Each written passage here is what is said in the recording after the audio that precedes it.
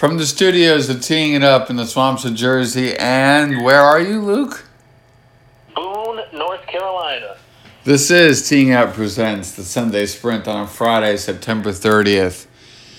Luke is one of those on-the-road announcers for the Citadel, but his heart is in Charleston. And we give our best to the folks in Florida and in Charleston. This show may mean nothing to you. This show may mean everything to you as a distraction. And we send our very best to everybody there. Is there anything you would like to add to that? Yeah, no, I echo what you said. I mean, I'm sure people have seen it, but pretty devastating what happened in South Florida. So it's not my first rodeo. It's not Charleston or Florida's first rodeo. So yeah, for all those impacted, certainly we send our best because this storm is pretty brutal. It has not been the first time that the NFL has had head injury issues. You always look for the red hat. Red hat is the independent neurologist. Whenever that person comes on the screen, Luke, you always know it's the head injury. Now, could it have been an inadvertent contact from somebody? Could it have been just a precautionary measure? You never know, and you find out. Jets had that with Sauce Gardner last week.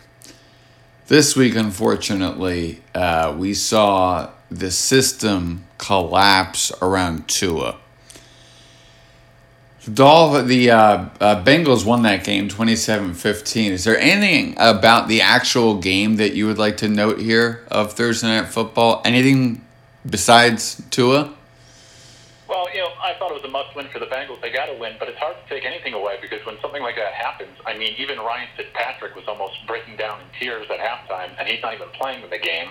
So it's hard to expect that the Dolphins players themselves, after something like that happens, can go out there and continue to give their best effort the rest of the way. So it was a good win for Cincinnati, a win they needed, but at the same time, it's hard to look at that as a normal victory just because of the circumstances that both sides were dealing with in that game once the Tua injury occurred. Yeah, very unfortunate and very scary. Here's my take on the C word. It's an OCD thing for me. It's an obsessive compulsive disorder thing for me because of my history with seizures and epilepsy. Jeremy, you're talking too fast. Thank you. And the way that I look at situations like that is that he should have never come back in the game last week. He should have never played this week. Something with the system collapsed. And it's almost like, Luke, I would love for those players, like, I almost wish he didn't fly back with the team and was forced to stay in another city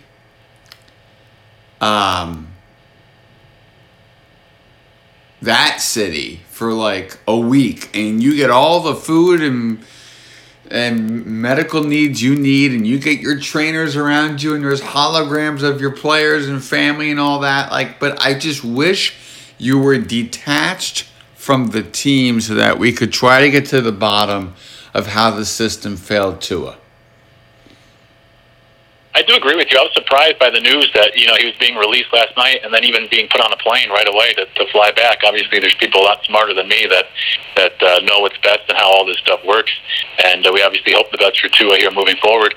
Yeah, when you see what happened this past Sunday, right? Last night in a vacuum is bad in itself, but then you put it behind what just happened Sunday a few days earlier, and it makes it look just awful situation for the Dolphins or the NFL and how this whole thing was handled. And it's Thursday Night Football, too, and this is the concern that some detractors have had about the quick turnaround or putting a guy back out there not even just a week later, but just a few days later after what happened on Sunday to go play Thursday Night Football while traveling in between. And, it's a lot of stress on a body, and you put a guy out there, and Tua takes another hit last night, and it leads to that ugly scene where he's down for almost 10 minutes and has to be taken off on a stretcher, and it's a horrendous image or scene or just story this week for the NFL, and I imagine somebody's going to pay for it.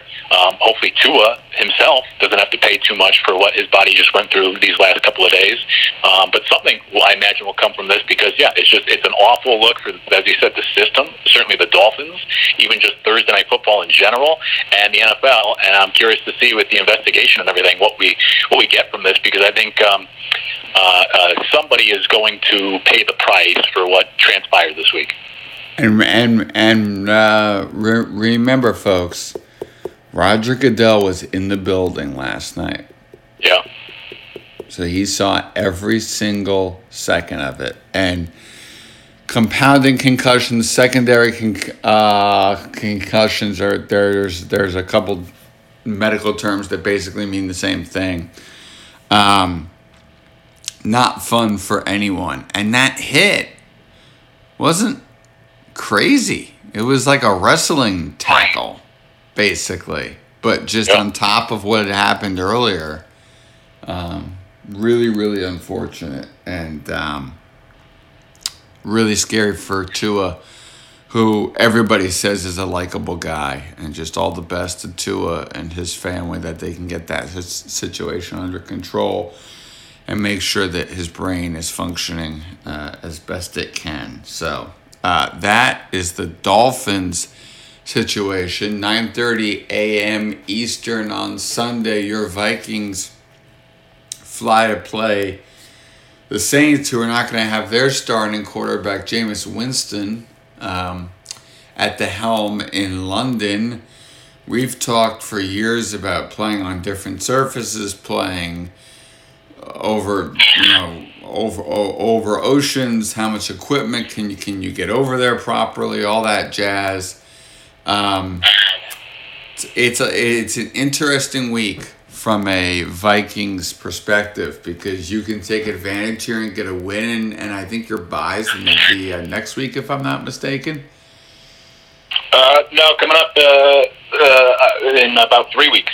Sorry, and you come off a hard-fought win, 28-24 over Detroit. So, bottom line here is you have an opportunity to get on a little bit of a run, whereas the Saints have some health issues. Yeah, absolutely. And by the way, in regards to what you said about the bye, I don't think they changed the rule. You used to be able to pick the week before or the week after the trip like this to have your bye to help out, and yet the Vikings bye's in a couple of weeks, so I don't know if they turned that down or what. But nonetheless, they play the Bears next week. But what's always interesting about these trips is just how different people handle it. And when you look at the Vikings, both these coaches are first-year coaches. At least Dennis Allen has been a head coach before. I don't think he ever coached in London as a head coach. But, for example, the Vikings left later in the week. They wanted to make their London trip as short as possible. They thought that was the best thing for them, to kind of stay home a little bit longer in your own beds at your own facility instead of doing a whole week in London. The Saints kind of did the opposite. So it's always interesting to see just which team handles this situation better or what works better for each team. And when they take the field on Sunday, we'll see who looks more ready to go. But as you said, the Saints have some injury issues. Maybe I'm just being a biased, optimistic fan, but I don't know. For some reason, I feel really good about the Vikings in this spot, whether it's Jameis Winston or Andy Dalton. Either way, I think the Vikings are the better team. I don't like the Saints coach. The Saints offense has been pretty poor so far. They haven't covered a spread yet, so they've been underachieving through the first couple of weeks. And I think the Vikings coming off that dramatic win last week, you're always fearful for a Kirk Cousins a letdown in an isolated game like this. But I just like this matchup for some reason for Minnesota. I think they're the better team. I think they're a better coach. I think they have a better quarterback. And hopefully that travels well to London. Jesus, you don't like the Vikings at all, do you? Hey, I'm usually pretty pessimistic. For some reason, I don't know. I feel really good about this, which probably means they're going to lose by... Whenever I feel good, they get blown out. So they're probably going to lose by 30. But for some reason, I really like this matchup on Sunday. I think the Vikings should handle business. The Jets get to roll through the AFC East, and now they face North, and now they face Pittsburgh with Zach Wilson back, and that's the big question mark. Everybody knows that. They have offensive line issues. Everybody knows that. The defense. Can you communicate, please? Can you talk to each other? Can we not have penalties? Can we play by the rules? Can we cut out the stupid stuff? 2 straight weeks of being out of a game because we could not cut out the stupid stuff.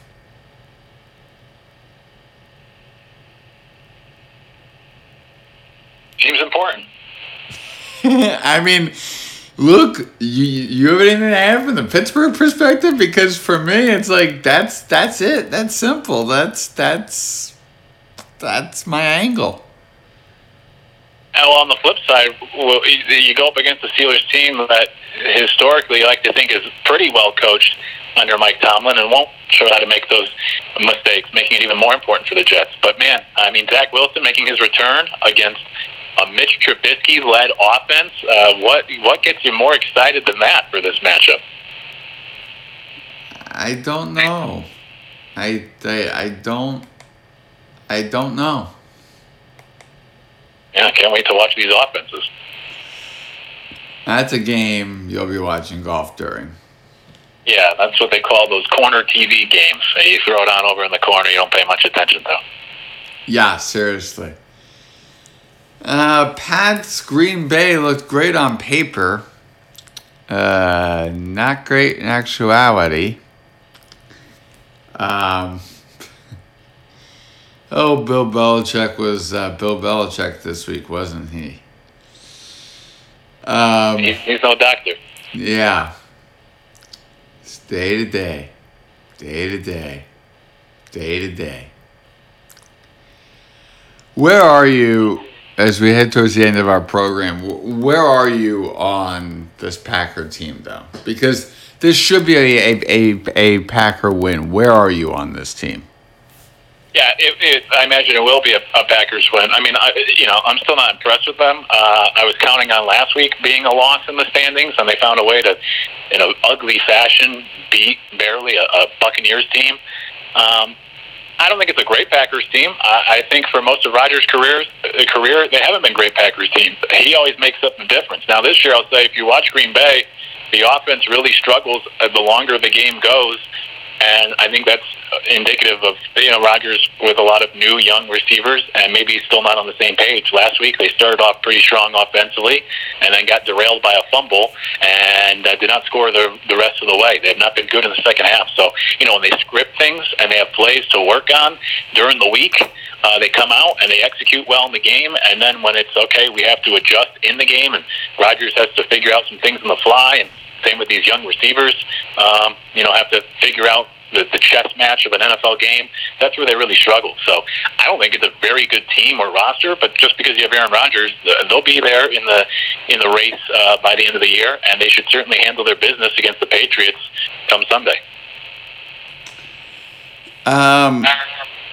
Sunday night, Mahomes and Bucks. I've got some question marks with this Kansas City team. I think Tampa wins this game. I think the Chiefs are just a little bit off. I agree. I think both teams are a little bit off. Right? It's weird because you're picking one of these quarterbacks has to lose 2 straight games here, and that doesn't happen very often. So you try to bank on which quarterback you think is going to bounce back, because neither one played all that great, or at least offensively. The offenses didn't play all that great last week. I think the big difference is the Buccaneers are at home. It's going to be outdoors in Tampa, and maybe there's a little bit of a rallying cry for Tampa after what the state of Florida just went through in the community this week, that they come out and try to go win one for the people of the area that have gone through a tough time. I do trust Brady more, even though the offense has looked terrible. A lot of injuries to the receivers, everything going on in Brady's life. But I expect more out of him at home on Sunday night than even a Patrick Mahomes and this Chiefs offense. So I think the Buccaneers win, but it's interesting because I don't feel too great about either offense or either team right now here the first month of the season. There's another game at 425 that I find interesting. Denver, Vegas. Yes. This should be a Russell Wilson win. I'm not sure it is. What say you?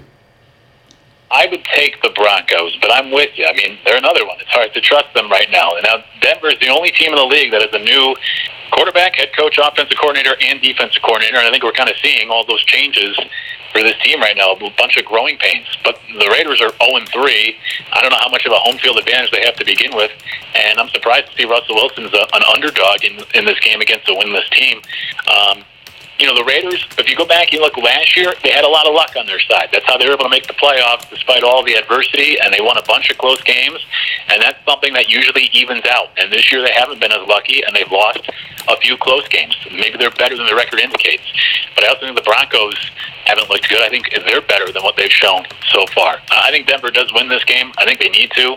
But it is interesting that in this divisional matchup, you have Russell Wilson going to a winless team and being an underdog. Last thing I'll say, just a little tidbit, the Raiders are the first team to be the only 0-3 team in the league since 1959 when the Lions were 0-3. It's the only time since 59 that we've had exactly one 0-3 team after 3 weeks, and it happens to be the Raiders, and they're favored against Russell Wilson, which speaks to how bad that Broncos offense has looked. I don't know if it speaks to how bad the Broncos offense has looked. I think it speaks to the fact that, he made Eli Manning jokes this week. Or that silly Subway commercial. Yes. No, it's definitely concerning. There have been some growing pains. And it sounds like the train that goes by my house, like once every year. Ooh. There's an old railroad by my house that's active very inoften. Yeah, not that active. And that may be it. Last thing on this game, what's your thoughts on Allegiant Stadium? Because to me, so far, we've seen some crazy finishes involving the Raiders on the road and at home in that stadium. And I don't know what to read from that. Yeah, I mean, it'd be interesting putting a team there, and even if it's not all Raiders fans, you knew they're going to do pretty well just by the different transient people in town or those that come and go into town, or it's a great place to go for a road trip if your team's playing there. But I did see some videos from, I think it was their last home game, where people online were mocking the Raider fans, where it shows the difference in the black hole compared to Vegas, where this year you saw fans like spraying champagne on one another. It's just a different vibe compared to what you saw in Oakland, where those fans were just through and through diehards, and that was quite the environment. Seems to be a little bit different when you go into Vegas. A little bit of a different environment now for the Raiders at home. Yeah, a little bit of a difference. Just a wee bit of difference. Not much, but just a wee bit of difference. We've come to the end of our radio program. Aww. Yeah. I'm going to go with my sleeper game first. Sure. And it's for the wrong reasons. Bears-Giants. Turf issues, MetLife Stadium. Mm. They're going to have to look into this. I have never been on that turf. My parents have. It is what you would expect of field turf. A much larger discussion to be had here about field turf in the National Football League. Yeah. Yeah, that was unfortunate what happened the other night there on that turf. If I were to give you a sleeper game, just because we didn't talk about it, I would say Monday Night Football, Rams, 49ers, McVay against Shanahan. Yes, and y'all get to hear that game with Joe and Troy to see if the Rams you talk about Super Bowl, hangovers. Yeah. They're first in their division. It's a division that you can argue in multiple directions. Obviously, Seahawks losing stuff is going to be down. Could be the 49ers. Could be the Rams. A couple different places where that could go. So this is definitely one of those situations where you may not play the best, but it may be good enough. Does that make sense? Yeah, I mean, suddenly that division doesn't look, at the moment, it's still so early in the year, it doesn't look quite as strong as maybe a lot of people thought. No, and I'm sorry, and obviously Kyler Murray and the Cardinals, will have a say in that, but have the Cardinals been consistent enough? No. They've shown it in spurts. The most consistent team in that division has been the Rams. Yep. Through and through. So anyway, that's that. Your game of the week.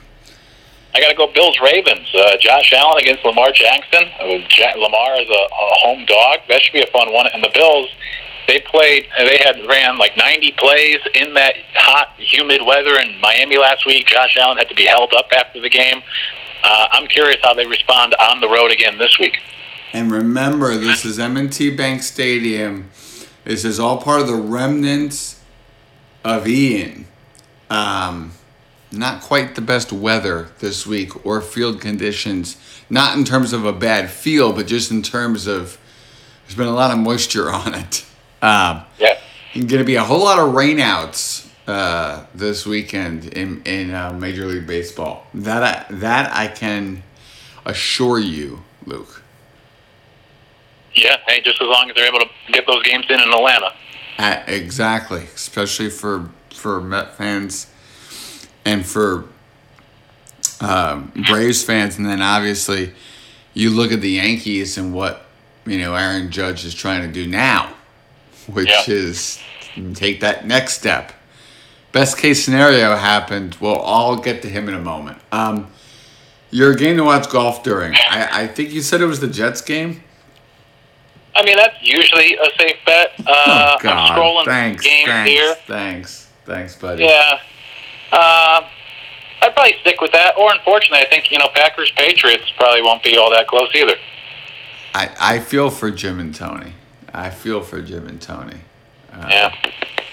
They get a nice trip up, and it's could be a sleeper. Yep. Could be a sleeper of a game. Why won't this let me click here? I would tell you what I would next tell you. Okay. As you look at it right now, so we've done everything except person or player to watch, right? Yeah, I believe so. Are you more interested in anything football-wise or baseball-wise? Just in general. Right now, definitely. I mean, I'll be very intrigued by Mets Braves, but definitely football right now. For me, it's 62, and it's Aaron Judge.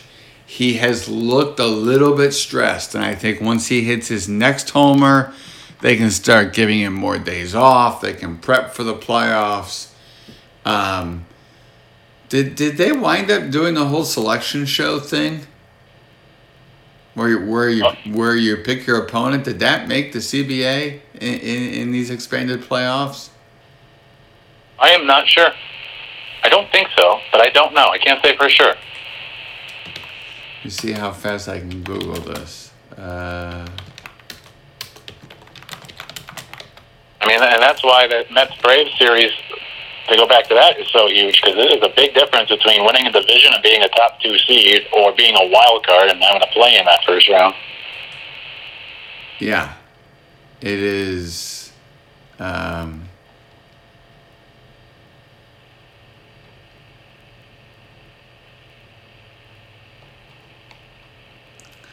Okay, the new CBA, I think that was for a higher amount, Luke. things. So there's now 3 wild cards in each league, 6 teams.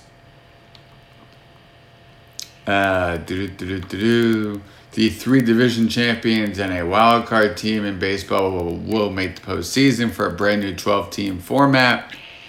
In each league, the 2 division champions that finish with the best record will get the bye. The division champ plays the weakest record in each league in the wild card round, and then everybody, the other 2 would play, play themselves, and then you move in and you don't reseed. All right. So yeah, that Met Braves game is pivotal, and you see Francisco Alvarez being called up for the Mets. Really, really interesting move on their part to do it this late, September 30th. Yeah, I was surprised. Can you do it this late? So that's something to watch.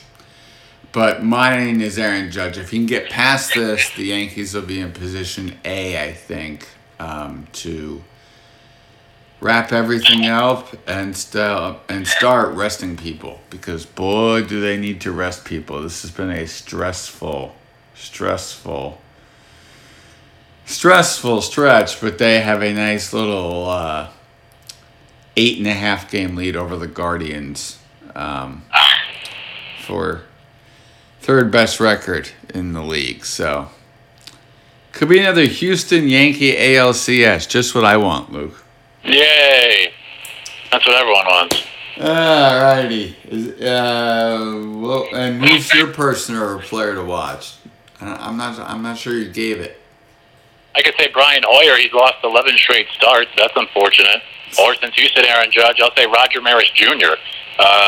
Forget Judge breaking the record. How about Maris Jr. being able to go home finally once Judge breaks this record after spending 2 weeks on the road with the Yankees? Go home. And Aaron Judge's mom. Yeah, well, at least she's got a reason to be there regardless. That's fair. Luke, thank you as always. We'll see you next week in the Sunday Sprint. Looking forward to it.